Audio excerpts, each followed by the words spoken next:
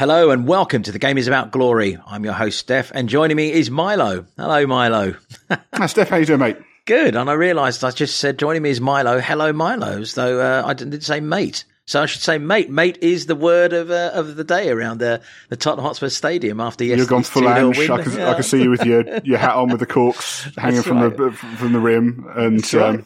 You know, it's great. One of the Sky reporters actually interviewed him after the game. I don't know if you saw this, and he got a mate off Ange. Ange looked at him. He said something like, "Well, yeah, mate, I know what I'm doing," or something like that. And as he was walking away, the journalist tapped him on the shoulder and said, "I got my first mate." It's really funny. But yeah, I mean, look, I've got to say to everyone who's listening that this week I find myself in Dallas, Texas. So I am going to be trying to live vicariously through Milo's Saturday evening experience. I should explain that, shouldn't I, really? What I mean is that Milo, who will surely speak for himself in a minute or two, was at the Tottenham Hotspur Stadium for what looked, felt and sounded like the dawning of a new era to me. And to everyone, I think. It was really exciting, and I felt somewhat emphatic 2-0 win over Manchester United. In fact, mate, just, bring us into how your day went, how it started, and actually this really intriguing detail you dropped on me a couple of days ago, which was a meet-up with a couple of the Games About Glory listeners for a pint or two. Yeah, so it's all a bit last minute. So, as you know, my dad's not very well at the moment, and I'm not even meant to be in the country at the moment. But because of my dad's health, everything's a bit kind of day to day. I was due to fly out to the Czech Republic to join my wife and son on holiday there. They've been away for the last month, and I've been kind of home on my Todd, and cancelled plans for that midweek. And then kind of Friday. So I've gone to see, I met up with my dad on Friday, and then on the way home from that, I thought, well, fuck it, I'm going to go and buy a ticket for Spurs, and pick one up. So all a bit last minute. Yeah, so I'd say some listeners. I met up with more of a Twitter mate than he does listen to the pod, but Andy Creed, who's someone I'm friends with on Twitter and chat up with. He'd messaged me during the week saying, "Are you going to the game?" I said, "I'm not sure yet," but after I bought a ticket, told him that I was, and we met up for a few beers. It was really good fun, good chat. It was, like I said, really, really buzzy. I mean, so I was up at the Shakhtar game a couple of weeks ago, and there was a really nice buzzy atmosphere before that. Different because it's a lot more families there, and kind of younger crowd, but similarly kind of optimistic, buzzy atmosphere. And that was the same yesterday. I just think it's been really, really nice going to a game and there not being kind of pent up angst and nervousness that's been kind of a hallmark of the last 4 or 5 years, I suppose, and people just enjoying themselves. And that kind of went into the stadium. So, I think probably got to tip a hat here to Return of the Shelf, TFC Flags and Spurs Song Sheet for all the work that they've done in terms of kind of the music in the build up to the game. So the Song Sheet have been, and Return of the Shelf have done a lot of work around the music that's been played around the ground before we go into the stadium, and then also what we're walking out to.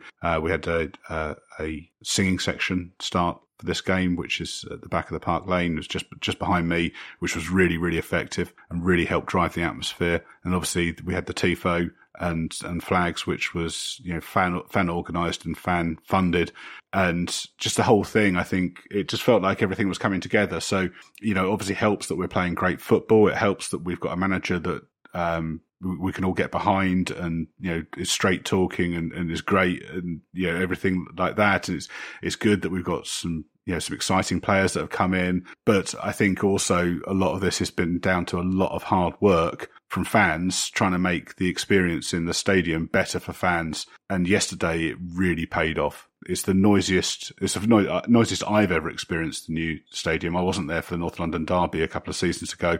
But, people I've spoken to said, that was kind of, the peaks of that were very noisy, but maybe not all the way through. It was just constant from the very, very beginning. And I think pretty much everything they tried paid off. The trumpeter was great. The music choices were great. Obviously, even down to when they're reading out the team sheet, they've asked them to read it out faster, so it's snappier and it's quicker, and just everything had been thought through, and it was just really good. really good. I suppose we do also have to give the club credit for working with the fans on this, and I don't think anybody's shy to criticise the club and their administration, and haven't been, and justified as it has been at times. But we equally should recognise when they come together and do good stuff. So this has been a good work on them to accept this. I mean, this movement. I mean, it's good. Yeah, and I think. Yeah, maybe it's easy for everyone to get up for Man United, easy to get up for the first home game of the Premier League home game of the season. Next up at home is Sheffield United. Not as glamorous a fixture. That'll be a real test. If we can have that kind of atmosphere for Sheffield United in the games onwards, then this is the start of something really, really special. And I think Ram was at the game yesterday. He was buzzing as well. Everyone I've spoken to who was there was buzzing. Coming downstairs, I went down to Beavertown, had a beer. Wait for the crowds to die away a bit before I went to get my train back. That was buzzing. Everyone was singing. It was really, really, really good. And what I'd say to people is, if you haven't been for a while, or even if you have, get along there soon, because it was really, I woke up this morning, my ears were ringing. I was just about to tell people that you told me that you had a touch of the old tinnitus. You referred to it as being like a gig. Yeah, no, just like noisy. The friend, one of the several of the Ange songs, everyone's clapping and stuff. And again, people say like my hands hurt this morning. It was kind of good. My cheeks. It's been a long. My cheeks hurt from grinning. That's wow. That's it. So yeah.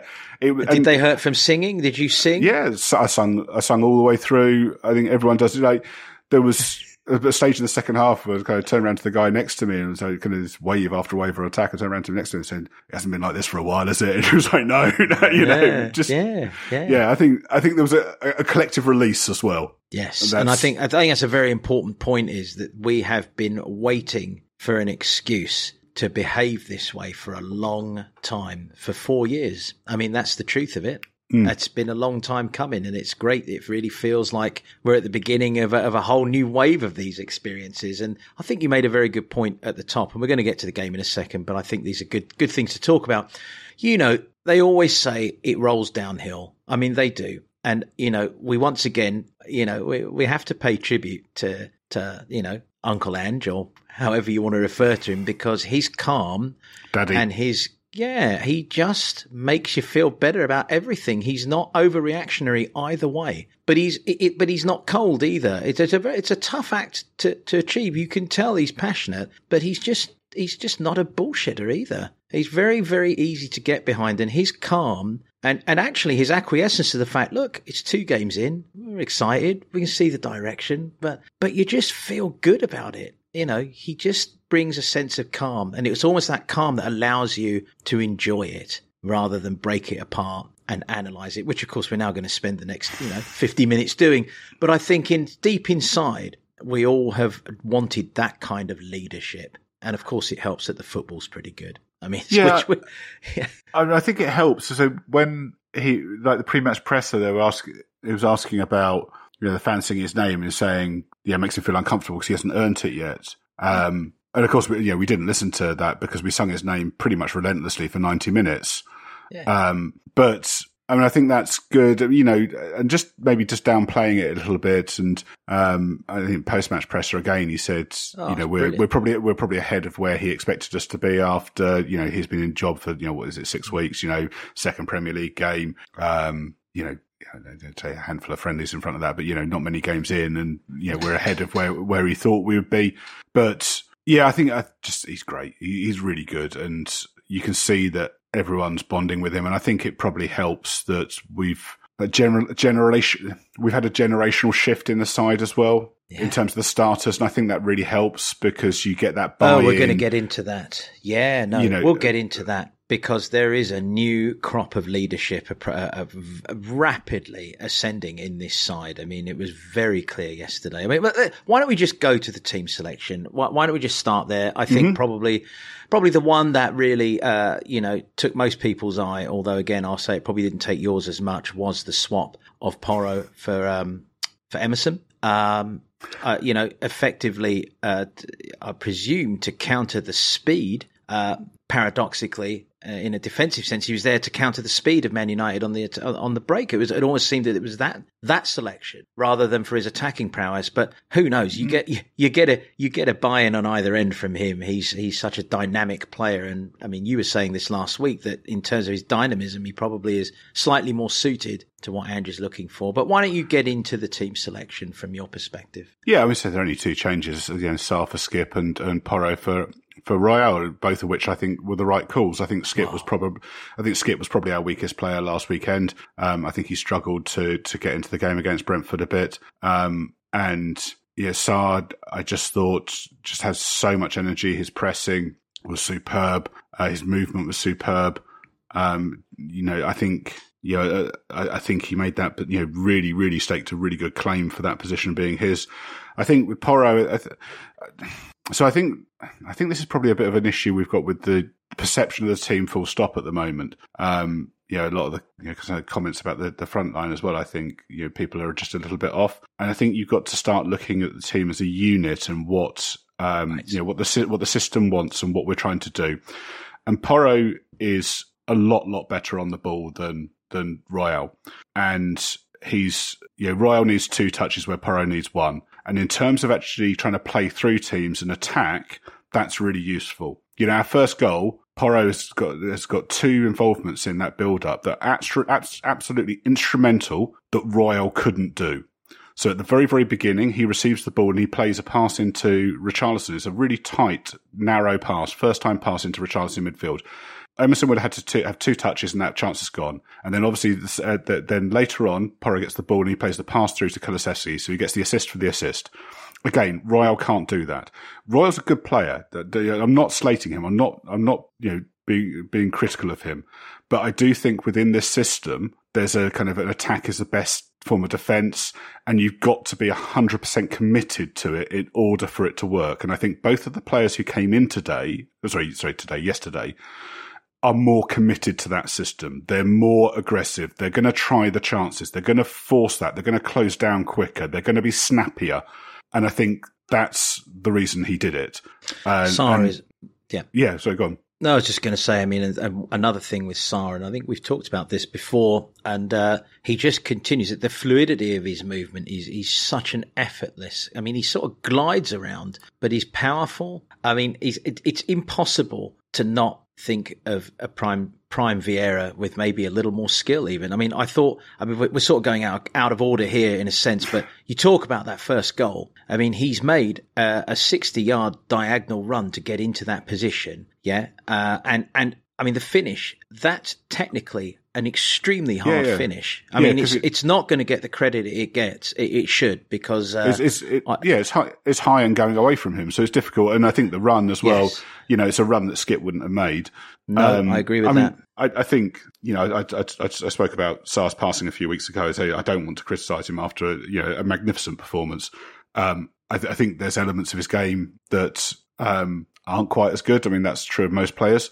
And there'll be games where, it maybe don't suit him as well. But in terms of his energy, his work rate, his pressing particularly, I think he's just exceptional.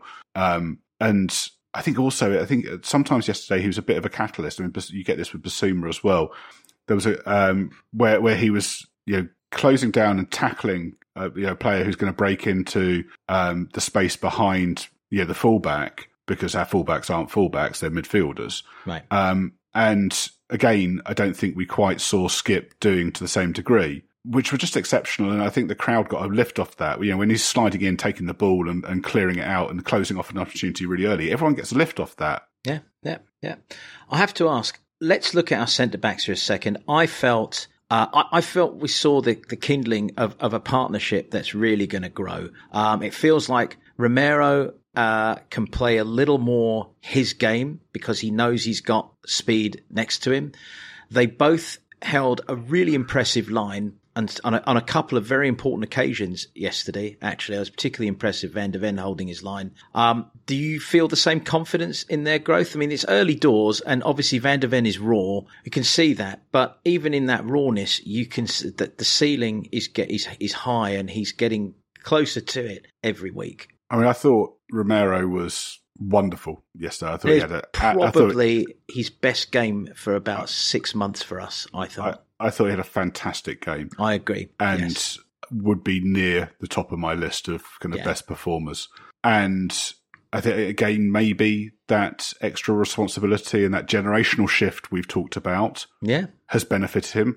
I think the other issue was that this is something I've been mulling over for a few weeks. I think last season, there's quite a lot of criticism for, when he got his red cards and, some of his rash challenges and stuff. I almost think we're in because of our back line, because of some of the frailties there, I think maybe a lack of trust amongst, about the players he was playing alongside. I think he was almost making kind of last-ditch tackles in central midfield or high up the pitch because he didn't trust the players behind him.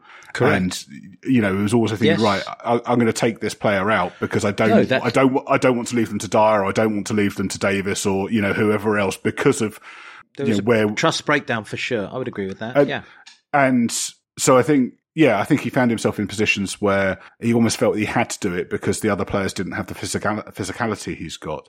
I think there were nerves in the back line early on. I mean, I think that's true of the whole team. We certainly grew into the game, and kind of half an hour onwards, I think Ange puts part of that down to the youth of the team and kind of inexperience and almost an over eagerness to please. We spoke about Porro early on. He was dispossessed a couple of times again, but I think as the game wore on, he got more and more confident and more onto it.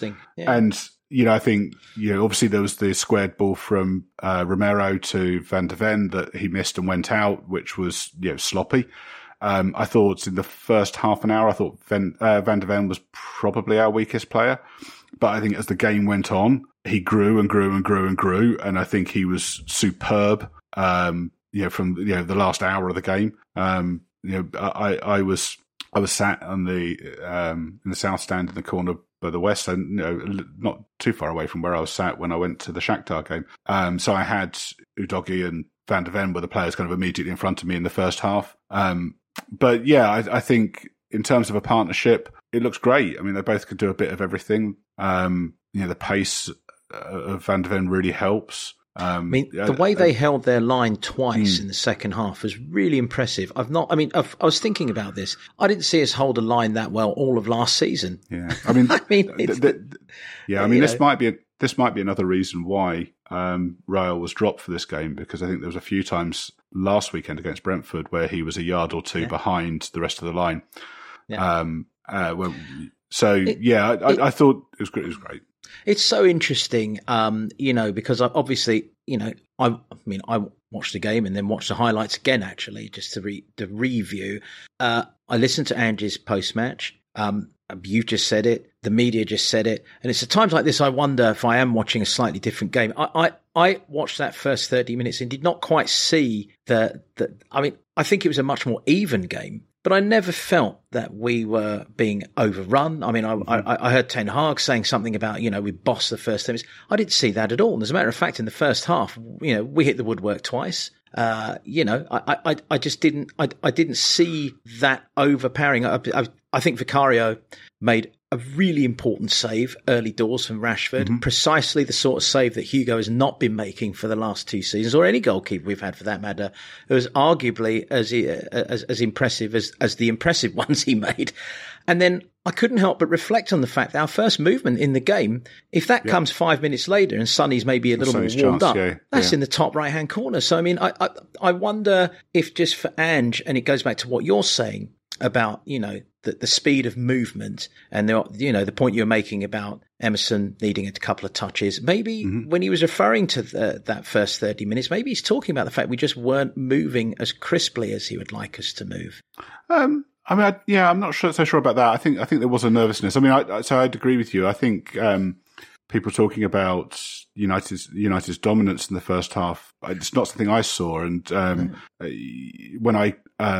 when I got onto our kind of pod group chat at half time, I don't look at it during the game. I was a bit, people watching on TV were seeing something different from me. And I didn't have the kind of same nervousness or, think United were as good. I think, United created chances, but I think there was only the only really clear cut one was the Fernandes header. which he should have done better with. But other than that, I thought we kept them at arm's distance, and arm's length. I thought we dealt with them pretty well. Yeah, and I felt exactly the same. And I thought, in terms of kind of our defensive shape, I thought we were pretty decent. So whilst United were getting the ball out, into positions, they didn't really create much. And once we found hit our groove, we seemed to be playing out and through them pretty well. And I agree. Yeah, well, we both saw the same thing. Yeah, I didn't. Seeing the ground, I didn't feel nervous. I mean, I might have just been high on kind of euphoria and vibes and stuff. And, like you, I kind of watched the game back this morning, to try and, just to see whether that was the case. But I didn't actually say watching it on Spurs play this morning, didn't really feel any different to, so go on. So you laughing at me being high on euphoria? Well, no, because it made me think, if you're high on the euphoria of being at the game, it just made me think, wow, I wonder if I walk around in a constant high state of euphoria, because I felt the same. And I was in fucking Dallas, Texas watching this thing. I mean, I felt the same. So I thought the coverage of that first half in the media in particular didn't quite reflect what I saw. But, and it seems that you feel the same. I mean, I think if you look at just the stats for it, I think the figures for the first half, show that Man United edged it. But that failed the eye test for me a bit. But plenty of people I respect disagree with that. So maybe I'm just high on euphoria and I've got it wrong. But no, you haven't got it wrong, because I also agree with you, which means that you've got it right. So let me be conclusive. And the whole point of us, Steph, is we're meant to balance each other out, aren't we? So this is worrying. We can't go through a season both being high on euphoria, can we? Will we? Well, we're going to go into the second half, which I suppose... Well, I mean, we're going all over the place with this game, and as we should, because when you are high on euphoria, folks, there is no real pattern. But James Maddison, he brings pattern to our game. He brings so much. My God. I mean, every passing week, I'll stop apologizing for this at some point in the near future, I promise. But every week, this guy just reminds me of my disparaging comments about him several years ago. And I just look and I'm like, and now I'm just looking 1 year ago. 1 year Has ago. There been? Well, I started a couple of years before that. Let's not cheat me of my, But look, this is the wonderful thing about football, and as we say, it can make a hypocrite of you, and I'm delighted when it does in these situations, because I look at this guy, and I'm like, has there been a more natural fit for Spurs in the last 10, 15 years in midfield? And when my Tottenham Hotspur idol, Glenn Hoddle, is waxing lyrical about him, you need no more. You need no more endorsement than that. And he was magnificent yesterday. I mean, magnificent. Yeah. Yeah. I mean, he just looks like a natural Spurs player. And I think, just saying about kind of Romero kind of stepping up with the responsibility placed on him. Yeah. I think Maddison is clearly enjoying playing on a bigger stage. And I think he feels like he's walked in there and just said, right, this is my place, and you're gonna, I'm gonna make this my own. And he just looks he just looks comfortable. He looks like he's thought, right, I've arrived. Isn't it interesting that, we all thought that he had been signed ostensibly. I mean, obviously he'd been signed because we needed I know what you're going to say here. I didn't think this at all. So okay. And many people thought he had been signed because he and Kane would work together and so on and so forth. But I think it's now very clear that he would have obviously known more about what's in the tea leaves than most people, because they obviously speak. And I think, to your point, he must have thought, this is going to be my moment, and this is going to be my place, and this is going to be where I can be the man. And he is, and he's being the man in a way, in a very, very mature sense as well. I mean, he really is leading. It's really something. I mean, Yeah, and I think, him and Basuma particularly, when you look at them, kind of picking up the ball deep and just running at teams, and having. I mean, Sarr's a decent ball carrier as well. I don't think that's what he stood out at yesterday. I think it was more, his pressing or what have you. But you in that midfield, you've got three players there who are capable of picking up the ball from deep and running at teams. And that's really difficult to deal with. It's very difficult to stop a player like that without fouling them. And, and we've got, two exceptional ball carriers there. Yeah. And, both different physicality, but both very difficult to get off the ball, can dance through people, create chances. Just, it was an absolute pleasure to see it at stages. And there was one run he did where I think it was almost kind of Gazza-esque in terms of, again, very, very different stature and build and what have you. But just the way he was, the lightness of touch and the way he could just touch the ball and, drift past people. He's got a kink and a jink in his run, and I love it, and it's perfect. He really does have that jink. He's like the dip and the swerve, and he's just so, and that ball sticks to him. Yeah, he was fantastic. And but you mentioned another player there who, I think this pod said last week was making his unofficial debut for us in a sense. It was Yves Bissouma. I mean, again, if last week was a fine performance, this week was a wonderful performance. And another player, you know what strikes me, Milo, is that these players now that you can see and feel that they are happy to be playing football and that they are happy to be playing for this club. There is such a transformation in their, not just their style of play, but it feels like, and I like to read this stuff, their emotional attachment to the game they're playing, the job they're doing. They seem like they're having a great fucking time. And he was just loving life. I had a horrible feeling. So when we played Barcelona a couple of weeks ago, and Bissouma was great in that game as well, I was thinking, don't be too good. Don't be too good in this game because I don't want them seeing you. And yesterday I was looking at the team thinking, he's a £100 million player. Oh, we've got Steele there. Yeah. And I was looking at and Doggy, and I was thinking, that's a £100 million player. And I'm kind of looking across this team, and I think, you could say, Romero on this kind of form is up there with anyone. We've talked about Van de Ven's, potential. Obviously he's a few years behind that. But you go through this team, you're thinking, oh, hang on, and potentially we're in a position. We've got players who are on the fringe of the side that we can't shift for love nor money. And then you're looking at players who are starting, you're thinking, well, hang on, someone's just gone to that club for stupid money and you're better than them. Yeah. And, or you've got that potential. It's just, yeah. It feels like confessional time again. This is the game is about Glory's confessional pod. I mean, I think we've all taken a dig at him in fairness. I think we can all put a hand on this particular, rudder.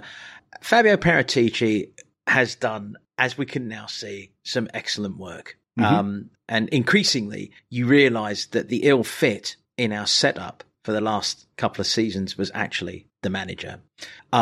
It's really interesting, and in a sense, you have to give him even more credit for sticking with the policy of scouting the sorts of players he scouted, even knowing that manager was not maybe going to give them the chance. I mean, that's some mind trick to get players to sign and say, look, hang in, we have a plan. And he must have done that because these players hung in, and here they are. They're getting their break, and they're flourishing. So I have to give him credit. I'm not sure that would have been too much of a problem because last summer players we brought in then, we were still high off, kind of that great finish season before last. So really, it's only January. So Porro is probably the only real player that we've struggled. And I think probably what we said to Porro is that we've got a manager here who's great with wing backs, and you're a great wing back. Yeah, sure. The other person we've got to give credit to is Gabbanini, who we know has been stepping up. We know, we know he's been instrumental in the summer. Also, obviously, we know that Paratici is still around and is doing consultancy. I'm doing air quotes for listeners. Paratici was at the Brentford game. There was pictures of selfies of him taking, or selfies that fans had taken with him outside the ground. I saw that. So he's not even lying low. No, it's quite cheeky actually. I thought it was really. So it's. So he is still around. He's still involved. We'd be livid if it was another club, wouldn't we? Really, let's be fair. We'd be spitting feathers. But I mean, it's obviously within the laws of what needs to be done. But I mean, we would be having a dig. I think I would be anyway if it was anyone else. But FIFA lifted it, didn't he? So he could do some work. So I'd assume that he's gone from being on the payroll to invoicing the club. Is my guess. Is probably the difference.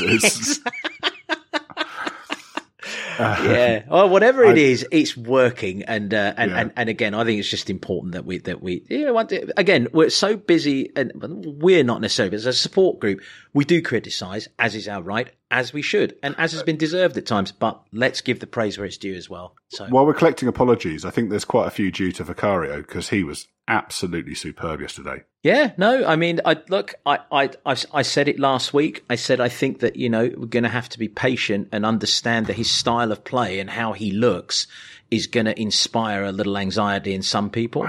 But he No, he's got a style which is edgy. You look at him, he's buzzy, but he's exciting, and he was excellent yesterday. I don't think. Other than that's in the eye of the beholder. I mean, I think other than the kind of early nerves in the team, I thought he looked really assured, and obviously he made some great saves. I mean, obviously I think two of the great saves he made, actually he didn't need to make because they turned out to be offside, but it doesn't stop them being great stops. Good for him. His use of the ball was superb. That's very impressive. And again, I think one of the things, I was talking earlier on about kind of playing on the edge, playing on that line, which is where I think Sarr and Porro came on. People get jumpy about him because he allows the player to get close before he plays the pass, but that is the tactic, because that means you're taking that player out, and then you're bypassing the press. Yeah. So we are intentionally playing on that line on the edge, and but I think a lot of the criticism is from people who aren't recognizing that, and that's recognizing that's part of the plan. That's what we're looking to do. That's human nature, and that's going to happen. And I think again, we're going back into the tactical breakdown of who this player is, and he's essentially a third centre back as much as anything else, which is as we've detailed, a really important part of what this manager likes to do, and it allows those fullbacks to push up high and invert. So I mean, there's many factors, but at the end of the day, people are going to be people. And yes, he had a fine game yesterday. And again, for me, the standout save that he made, I love the two. I mean, I love those two picture postcard ones. They're lovely and they look great and they were very good. I mean, the one from Casemiro's header in particular was supremely impressive. Yeah. But that early save from Rashford is precisely the sort of goal we've been conceding for the last year or all of last season that just buries us before we've even got started. It was, and he made it and he made the stop. I think it's massive. So yeah, no, I agree. And I like to see him. I like his vocal style. I like the fact he's unafraid to talk and to sort of G people up. It's very encouraging. It's very exciting. But yeah, I mean, an apology, maybe, people can apologize, but I think more than anything, hopefully it's trust. Now people will hopefully trust him a little more. That's kind of, I think, an important thing. And, I know, folks, he's looking at me because he knows what I'm going to ask. And we had it in the notes. I had it in a set of notes that I've made. It has disappeared, but I have to ask you, how does Christian Romero not get a penalty? How is that not a penalty? That's contact in the box. More contact than last week's that was given against us. I didn't include it because I find VAR conversational ref decisions boring. I don't find them boring. I think we should talk about that. Why do you think that wasn't a penalty? I think it was 50-50. I think, same as their handball claim at the other end. When we talk about kind of penalties after Man United games with penalties, obviously, Wolves were harder done by than either of us on Monday night. I don't have much interesting to say about it. It was a 50-50 call that didn't go our way. They get given sometimes they don't. I don't think it was clear cut, but yeah. And, same at the other end, I think probably the handball decision, was right, but, and Ten Hag was pissing and moaning about it afterwards. But Bruno Fernandes wanted a full apology. He wanted the PGMOL to come in and bring him a fruit plate and a cup of Horlicks to calm his nerves and a warm blanket and a hug. It's Man United, so they'll probably get it. But sometimes you see them given. I think it would have been really harsh to give it, considering the shot was at point blank range. But sometimes it goes against you. It's just not a part of the game I'm particularly interested in. I think, if you're not moaning about refs constantly, it's all just, I'm not going to apologize for bringing it up because it's a question that many people were discussing last night. And I think it behooves us to discuss it as uncomfortable as it is. And, I think I think it is unfortunately going to be a part of every game, it seems. Yeah. Well, we'll log that one up. I thought the Romero decision was appalling. I thought it was a really poor decision. So, but anyway, let's get to, there's one note we haven't addressed. I'm going to go back to James Maddison. He left the stadium on crutches in a boot. He was at pains to say in the neutral media zone, that this was a preventative measure. He certainly didn't look particularly injured at celebrating after the game. Have we heard anything else? And I mean, look, if he missed, what's that? Nothing today. I mean, I think that's probably the kind of thing that they won't be in training today, so it'll be a day of rest, and they'll probably assess it on Monday morning, won't they? Yeah. And I mean, would we agree that we probably have in Gio Lo Celso a player who, whilst not, maybe he's not James Maddison, but he could probably step in and do a really good job for the time in that position. I think it was interesting. Again, what Andrew was saying in the post-match presser when he was talking about Sarr and Porro, he was saying that part of what he's trying to do at the moment is have a look at the whole squad and see what he's got available to him. So it wouldn't necessarily be a bad thing if Maddison was out of that game and we saw Gio. I suspect that with only one game a week at the moment, he'll probably be fine. And after a bit of ice and some anti-inflammatories and a bit of rest, he'll be fine and he'll be ready at the weekend. Yeah. But relaxing in that fantastically designed backyard of his. I think Bournemouth is going to be an interesting game. I've been really impressed with the transfer business they've done this summer, and I like the manager. I think there's some interesting things going on there. So I don't think it's a game that we should be taking lightly. No, not at all. But yeah, I think he'll probably be fine. But if he's not, then I'll be really interested to see how Gio does with a start. He hasn't come off the bench so far this season. Great. Yeah. I wonder what music James Maddison listens to. I've been trying to figure that out. He looks like he could be a bit of a Darude throwback guy, like a bit of an Ibiza, club anthem sort of chap. But I might be selling him short. Do you think he's matured into a Radiohead fan or something of that nature? I mean, I don't know. I'm not sure I agree with the principle that one's better than the other. I love it. I don't disagree with you at all. No, I'd rather listen to Darude than Radiohead. I hate. I know you hate Darude. I know you hate it. That's why I brought it up. So I don't think Maddison would listen to that. But tough one, isn't it? It's a tough one. If anyone has any ideas of what music James Maddison listens to in his perfectly designed backyard, please let us know. Don't fuck up my Twitter feed again with all this shit.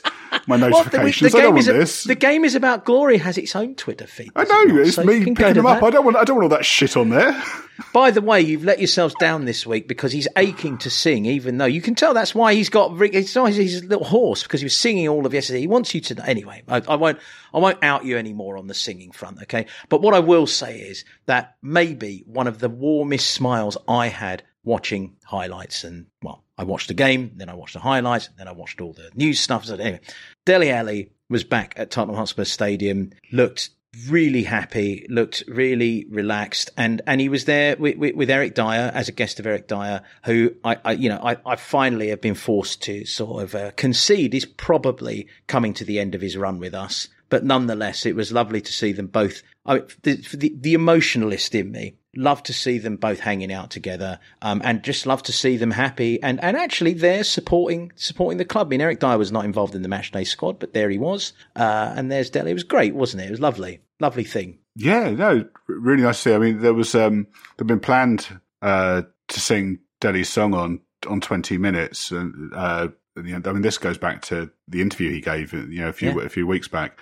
It had been planned to do, since then, to do it on 20 minutes, during the game, and it started up. But Man United had a corner at the time, and it was unfortunate in terms of where the play was at that point, because then kind of the focus turned on abusing Mason Mount, I think it was, and the Dele chant didn't take off, which was a real shame, because I think, and I certainly didn't know he was in the ground at that point, but it would have been really nice if it had taken off and he'd heard that. But great that he was there. Great he was there. Yeah, and I have to. I was kind of thinking back. I was thinking back to that. Do you remember when Adebayor and Suakoto were in the stands and they were sending photographs? I think they were taking the piss, weren't they, during a game after? Yeah. And I saw kind of Dele and Dyer there and thinking, I say not two players have been cut out, but a player has been, certainly looks like he's very much on the fringes at the moment, and the kind of the difference in terms of attitude and approach and what have you. Yeah, just all in on the club as opposed to I agree, and of course go on. I was going to say it's going to be interesting to see what happens with Dyer because he's got a year left on his contract.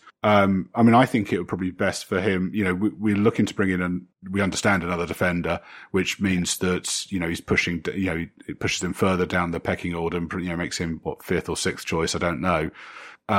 Fifth choice probably. I think it's probably between him and Sanchez as to who's fourth choice. I find it really hard to see Dyer playing effectively in this system. It's just, we're just playing too high, too aggressive, too quick for him, I think. And it'll be interesting to see, he's meant to want to stay for the last year, but it'd be interesting to see what would happen if there was an offer, whether that's a, chance to go back to Portugal or, I don't know. I'd rather that he left now on a high and and made the best of whatever years he's got left for his career, rather than hung around and then kind of sloped off. My heart disagrees, but my head says that that's 100% right. And at this point, you have to trust your football intellect versus my increasing, my heart, which would take me into, keeping him around forever because he's such a good bloke. But this is a football club and it's not right. And I agree with you. The right thing to do, it's the right thing to do with the football club. And right now, in the football sense, Davo is the better backup for sure, for a variety of reasons. So, it's sort of indisputable at this point, even for those of us who love Eric Dyer. It really is. You've watched the doc though. Couldn't you see the kind of the romance of him going back to Sporting? Wouldn't that be great? Going back to Sporting Lisbon and playing the Champions League and all that. That'd be great. I think. I couldn't agree more. It would be wonderful. And before we go on to closing thoughts, I just want to let everybody know that Milo displayed his photography skills yesterday. It was a very artfully constructed photograph showing the beautiful curves of the West Stand, the light shining through the roof, and the thunderous figure of Roy Keane. Not my photo. Over the not edge. my photo. No, I stole that off Twitter. Well, I was fooled, but whoever composed that, if a little more high def would have been great, but beggars can't be choosers. It was wonderful. He just looked so angry. And in the post-match Sky interviews, what a bitter man. He just can't let it go. He's just so bitter. And he's sort of... Obviously, I didn't watch the Sky coverage, but my understanding is at half-time, he was saying that it was arrogant of Spurs to try and play like Man City. Yes, I do love Roy Keane. I think he's a great character, but he's so off it right now. And then his final conclusion, mate, was that he said that the biggest criticism he could give Man United was that they're the new Spurs. He's just so bitter, such a bitter man. But anyway, let's go to, okay. What did you think of Man United? Let's give Roy the truth here. I thought they were really poor. And I think as I'm trying to think how to put this. I think we were better in pretty much every area of the pitch. I think, physically it wasn't a battle. They just couldn't compete with us physically. They couldn't compete with our intensity. When you think about how much money they've spent over the last few years, it doesn't really look like a team. I was, funny enough, I was up in Manchester on Monday with work. And so I travelled up from London, and on the train up, loads and loads of Man United fans travelling, up from London, their natural home. And my hotel was full of Man United fans. And then obviously a lot of pissed off kind of tourist Man United fans on the way home as well. If I'd thought about it, I would have gone out to Old Trafford to join the Greenwood protest that happened that night, and I didn't really know that was going on until kind of later on when I had a meal in front of me. But it was, so I was kind of, and they were absolutely appalling against Wolves, and how they lucked a result out of that is beyond me, because they were completely second best. Yeah, and I think other than the first, 25, 30 minutes against us, I don't think they were in it, and I don't think they were as good as some of the as you said, some of the pundits and analysts have said in that first 30 minutes. I think they've got problems. I think there's some gaping holes in that team. I think good teams are going to be able to get at them, and I think obviously the way they've handled the Mason Greenwood stuff over the last, month or so, well, actually full stop, is just absolutely disgusting. And I think it shows a lack of judgment from Ten Hag and from the seniors there. And it's those, obviously there's an ethical issue around what they've done, but also I think it kind of spells broader problems. And I think maybe it's destabilizing them, because the focus on Man United at the moment is on all the wrong things. And we know what that's like when the focus is on the wrong things. So you start, questioning yourself and all the rest of it. And, again, we did our preview a few weeks ago. This is a really competitive league this year. There's a lot of good teams there, and they can't allow this to carry on too long, because they're not good enough to catch up and run away. The season could be over for them in terms of, before it started. I think that there are some serious attitude problems within. This is what I observe within the club, within the team, but also with the manager. I mean, the manager to me it's come across, and again, I watched his post-match interview, very reductive. Very, very chastising his players publicly, effectively throwing them under the bus for mistakes. There's and actually seeming quite irrationally irritated, which of course is, as we both know, doesn't do anything for your football club. We've experienced it with two different managers now who, they bring their grievances and that kind of negative energy to the public eye. It doesn't help. And the goalkeeper, rather than talk about what their problems might have been, was completely convinced that they were hard done by and that they should have won. It was sort of alarming, actually, to be honest, to see.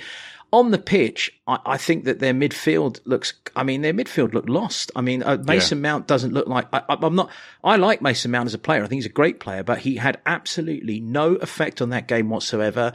I think Fernandes is becoming a problem for that side. In the sense of he's just not delivering commensurate to the arrogant projection that he brings. And they've given him the armband. Fernandes is captain. And, you talk about Ten Hag being kind of whiny. I mean, obviously, Fernandes is one of the most whiny and complaining players around.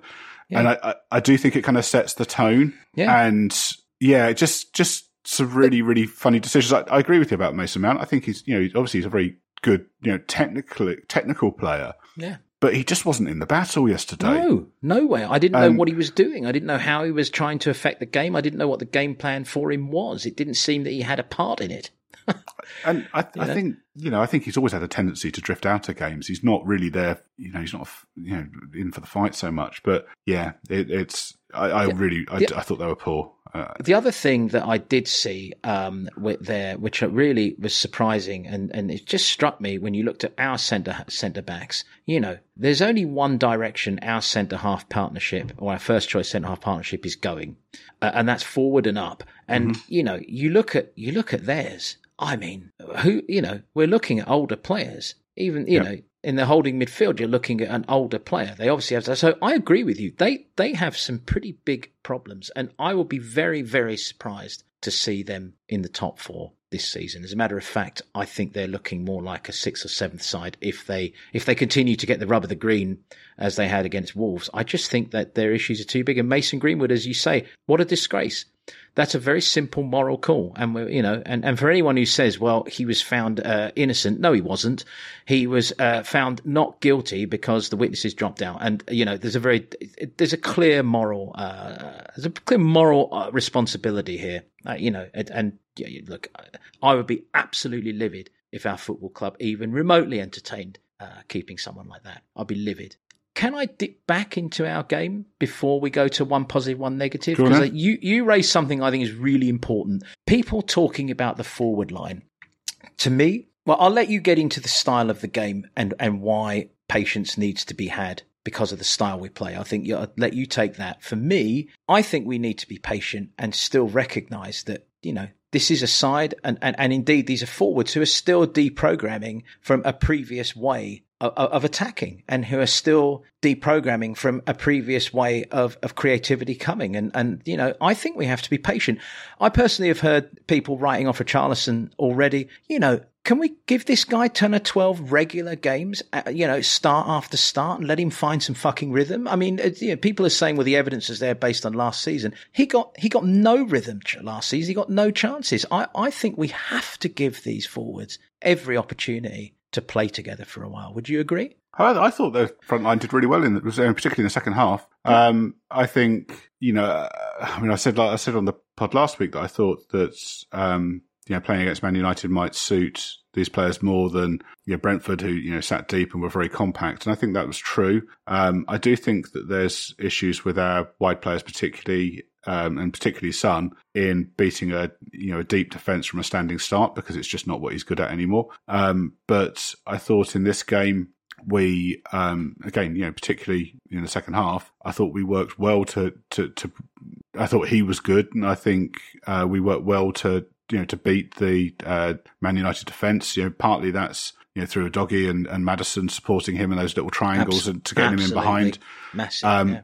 I think one of the reasons why last week I was saying that I thought that Porro might come in for Royal and take that place is because he's a better passer and he's a better distance passer than we've got elsewhere in midfield. And I think we certainly saw that with the first goal, where the ball he played in behind for Kulusevski to run onto. And he's also got a cross field ball on him, so he we didn't see it too much yesterday, but he could play in Son as well. So I think these are the kind of things we've got to think about. And then I thought Richarlison, he kept the role he's been asked to play is not the role we're used to seeing from centre forward. He's there to try and force the Man United line back, keep the defenders busy, occupied, and give them something to think about, which I thought he did really well. He's a foil for others to play off. But more than anything in this system, and I think we've got to think about this with the defenders as well. And this isn't just Spurs; this is modern football. We're defending as a unit and we're attacking as a unit. Yeah. And what we saw, say with the Sarr goal, for instance, you got those runners in behind, so that the forwards are pushing the defence back. They're creating that space.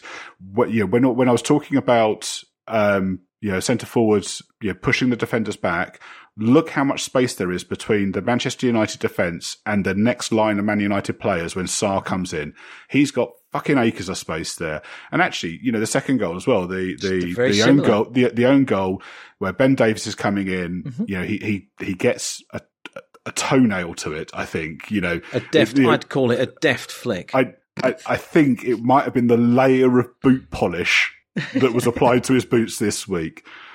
And then obviously, it gets deflected in, as an own goal. But, our forward line pushing up like that is creating the space for those players to come in. So it doesn't matter where the goals are coming from. It's a system-based approach. And if those players aren't doing what they're being asked to do, if they're not pushing the Man United team back, then those opportunities don't come. Yeah, so if they're doing that, that's great. And similarly, defensively, we were talking about last week a lot. I mean, it happened in this game as well, where you get the balls off behind into the space that the fullbacks are vacating in order to push back and become, midfielders. That is the system. That is what we're doing there, and how the team comes back and recovers from that. And I think what was great in this game is we didn't really give up many chances from those positions, although those balls were coming in. That's the system working. It is a high risk strategy, but and I think over the season, the forwards will get their goals as well. But the most important thing is the system working. And I think what we've seen over these last two games is a system that's been the players have adapted to very quickly and are doing a really good job of implementing. So I'm really positive about it. No, I agree. And I will say one other thing, and I mean, this is sort of not quite game related, but just to slide this in, you can really see why Ange would love to have a player like Orban in there, because you can see how he'd operate. You can see the chances he'd get. And if there's one criticism I had of our forward line yesterday, it was a little more instinctual shooting on sight would be really good. There are a few moments where I thought we took a touch too many in the box to try and make the perfect chance. And, the chances are there for quick, fast shots. And,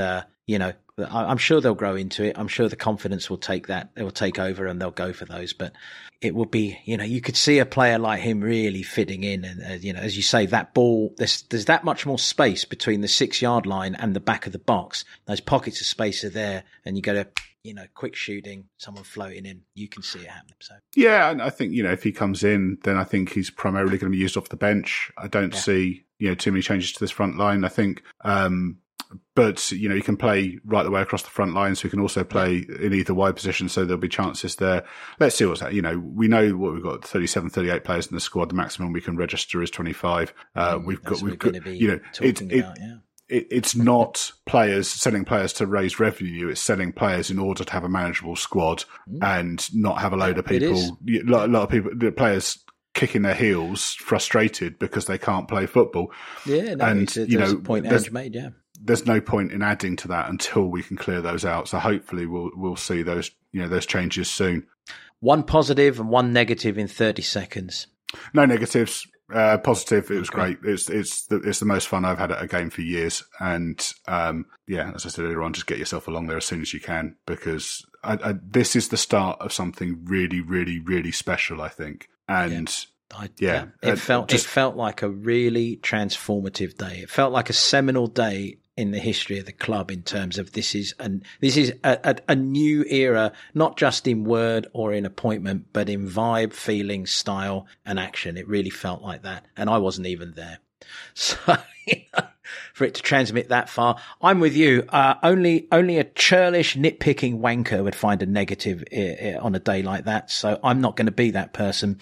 And I'm going to say the same as you. And I think I just did say it. That was my positive, not the churlish, nitpicking wanker bit, the bit before about seminal, new era and so on and so forth.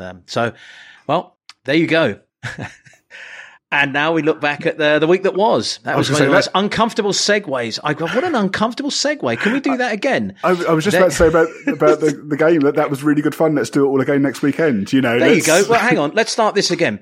Let's go from the bit where I say I wasn't talking about the wanker bit, the seminal. I'm not cutting any of this out. They've heard it now. No, I go. That's fine, but let's do it professionally. Let's try and be professional. Okay, I'll start again. Not the bit about being a seminal wanker, but the bit about this being the start of a new era. And so there we have it. What is a seminal wanker? I'll leave that to your imagination. We can figure that out. But let Milo know via Twitter what a seminal wanker is. Add that to. Come on, give us the segue. You had a perfect segue. And so there we are, folks. That was Man United, the 2-0 victory, and that was really good fun. Let's do it all again next weekend. Excellent. And that's the sort of smooth transitional professionalism you get here, straight into the week that was. And let me start with this, and then we'll do our trade-off, as we like to do these days. So director of football, Fabrizio Romano, says that Barcelona's Mathieu Alemany is under consideration as our new director of football. Alemany is due to leave Barcelona on September 2nd and nearly joined Aston Villa earlier this year. He's been at Barcelona for 2 weeks, and one of his first moves when he joined them. He's been there for 2 years. What did I say? 2 weeks? 2 weeks, yeah. Dear. There we go. You see, I can't be trusted to read any fact. But I can say that one of his first moves at joining Barcelona was to sack Ronald Koeman and make the bold decision to appoint Xavi, who has since won 2 trophies. Yeah. I say evidently, so they brought in Deco and his number 2 or co-director or whatever quite the title is has come in, and it's not. Yeah, they don't get on, and Xavi's not meant to be very happy with the whole thing either. So, yeah, an interesting one. Should we get on to transfer rumours? And it's well, more we should, because I realised that the week that was just that item. So now you have the transfer. I think transfer rumours are part of the week that was. That's how I think about it, anyway. I think. So it's all about outgoings this week, really, because as we just said, we've got shitloads of players, and a lot of them aren't ever going to be able to play. So Hugo Lloris. Gianluca Di Marzio saying that Hugo was close to joining Lazio earlier on last week, and then reports yesterday, and I think I've seen some more today, from Italy saying that Hugo's rejected the chance to join them because Maurizio Sarri didn't meet him in person. That's fair enough. I understand also that he was likely to be number 2 there, and he doesn't want to be a number 2. Well, I mean, on a side note, can I ask you, where is he? This is one of the most bizarre endings to a long-standing career I've seen. Can I suggest something that is pure speculation and unfounded on my part? I love this, because you never do. You never do this. This is great. This is Milo going off on a tangent. Do you remember back to the Newcastle game when he was subbed at half-time last season? And there were rumours about a fight in the dressing room at that point. Yes. And he hasn't been seen or heard of since then. And I just wonder whether there might have been some truth in those rumours. As I said, I've got no inside information on this. I've got nothing to back it up. But the fact that he hasn't been seen, not even, we didn't even see like kind of with Dele and Dyer in the stands. Right. No photos in the ground. Nothing. I just wonder whether there was something there. We know that in the past, I think him and Son had a clash on the pitch, didn't they, a while ago? We have seen other things from him before. I just wonder whether he might have overstepped the line, and they've just drawn a line under it, and that might be it. That must have been one hell of a line. But there's nothing. I've got nothing to back that up. That's just pure speculation on my part. I love it. You know what? I think I enjoy it, seeing you speculate a little bit. I'd like more of it. We need more of your speculation and your singing on this pod. Maybe you can sing the next time you want to speculate. Maybe we can have you sing it. Maybe you can sing, Hugo in Newcastle overstepped the line. I've tangented off. I've lost him. But anyway, shall we go on to Jed Spence? You do that.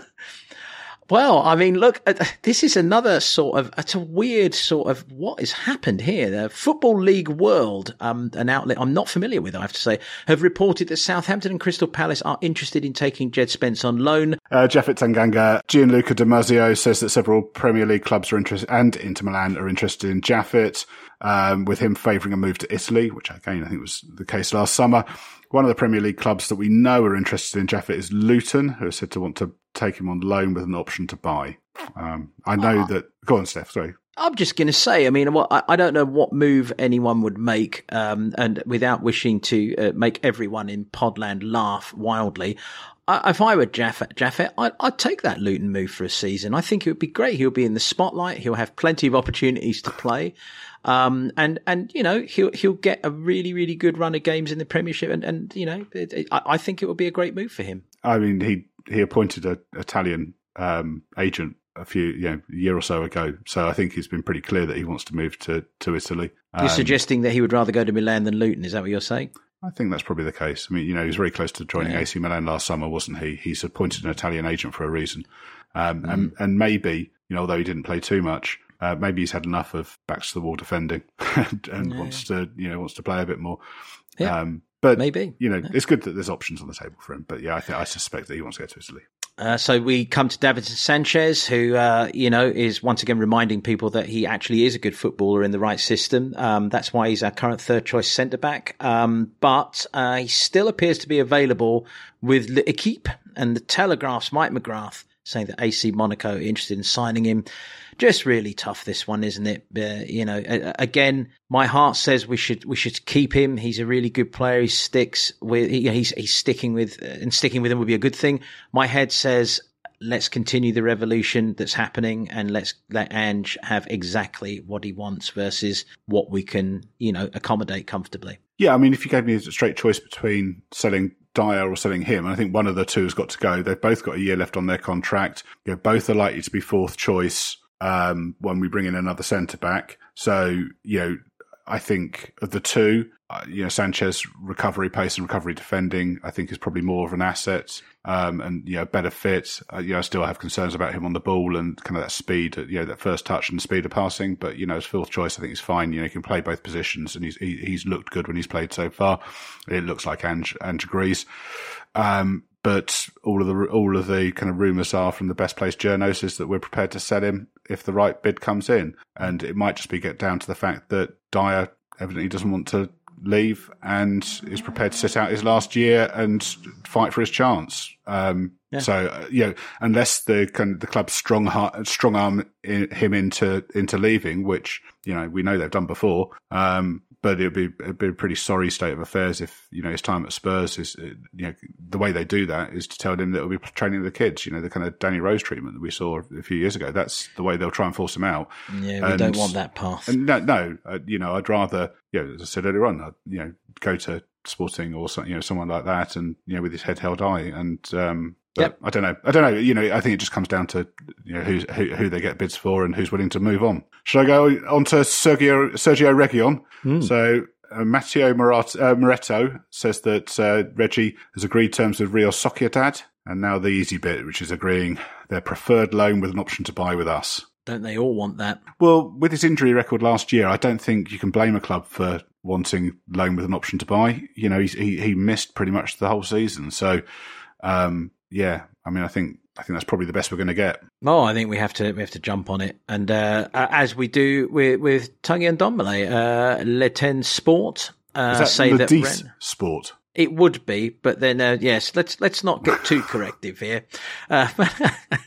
They say that Le Dispo say that Rennes have opened talks with us over a deal for Tanguy Ndombele.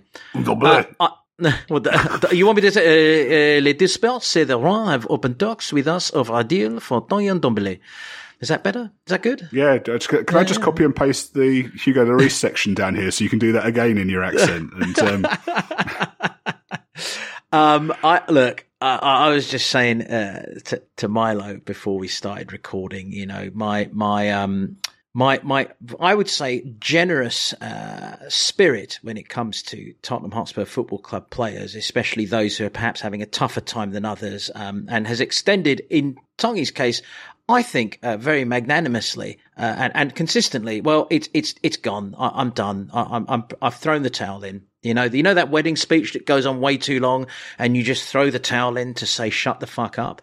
That's what I'm doing. That I'm done. Just please, let's just end it for everyone's sake, right? Yeah, I mean, evidently, Ange hasn't been impressed with his application, his timekeeping, and other stuff. I don't know if you saw the squad photos that were released this week. I haven't yet. No.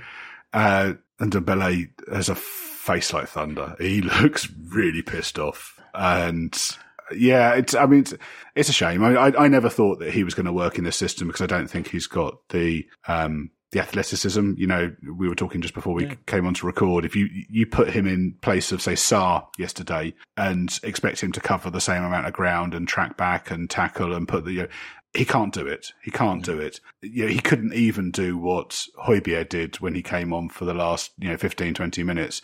And I just think that level of vision and athleticism, it just isn't part of his game, as talented as he is.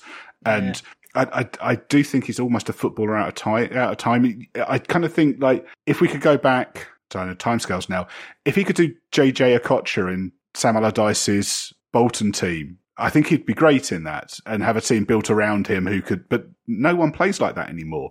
He's almost got a bit of the Stan Bowles from QPR, if you remember Stan Bowles. I don't. I'm a bit young for that. But thanks for bringing it up. I like it when you bring up stuff that I'm too young to remember, because it makes me feel vigorous, young, and you're strong, and it doesn't happen too often these days. So thank you for that. It's the kind of boost I needed on a Sunday evening. Excellent. It's been a great weekend for me. and then I've just supplied the final kicker there with reminding you of how young and youthful and relevant you still are. But I know, it's great. Yeah, it's wonderful. You should be in my shoes. I can mention Stan Bowles and still be young and relevant at the same time. It's a fantastic trick that I managed to play there. But anyway, we're both young and relevant. Let's just say that. We're both so happy, aren't we? This is a happy weekend. What a happy weekend. I mean, go on. So with these links, so to take us back onto the football rather than talking about how kind of vigorous and thrusting we are. Trying to prove that our grey hair is actually just, it's cool and trendy, not anything else. That's right, yeah. Rennes do seem to be a club that we're quite close with. You know, obviously we sent a couple of players there last year, so maybe there is something there. I don't know.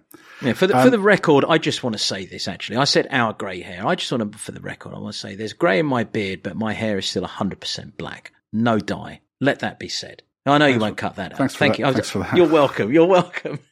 Anyway, carry on. Yep. And Pierre-Emile Højbjerg, Danish newspaper Extra Bladet, say that Pierre-Emile Højbjerg is close to a move to Atletico Madrid. I mean, this is a rumour he's been close to Atletico all summer, I think. Yeah. I don't know any more than that, really.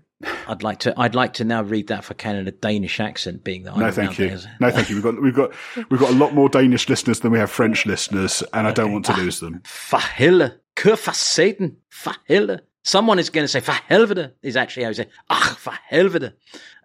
Any of our Danish supporters who wish to translate that for Milo, please hit his Twitter feed. My poor Twitter feed.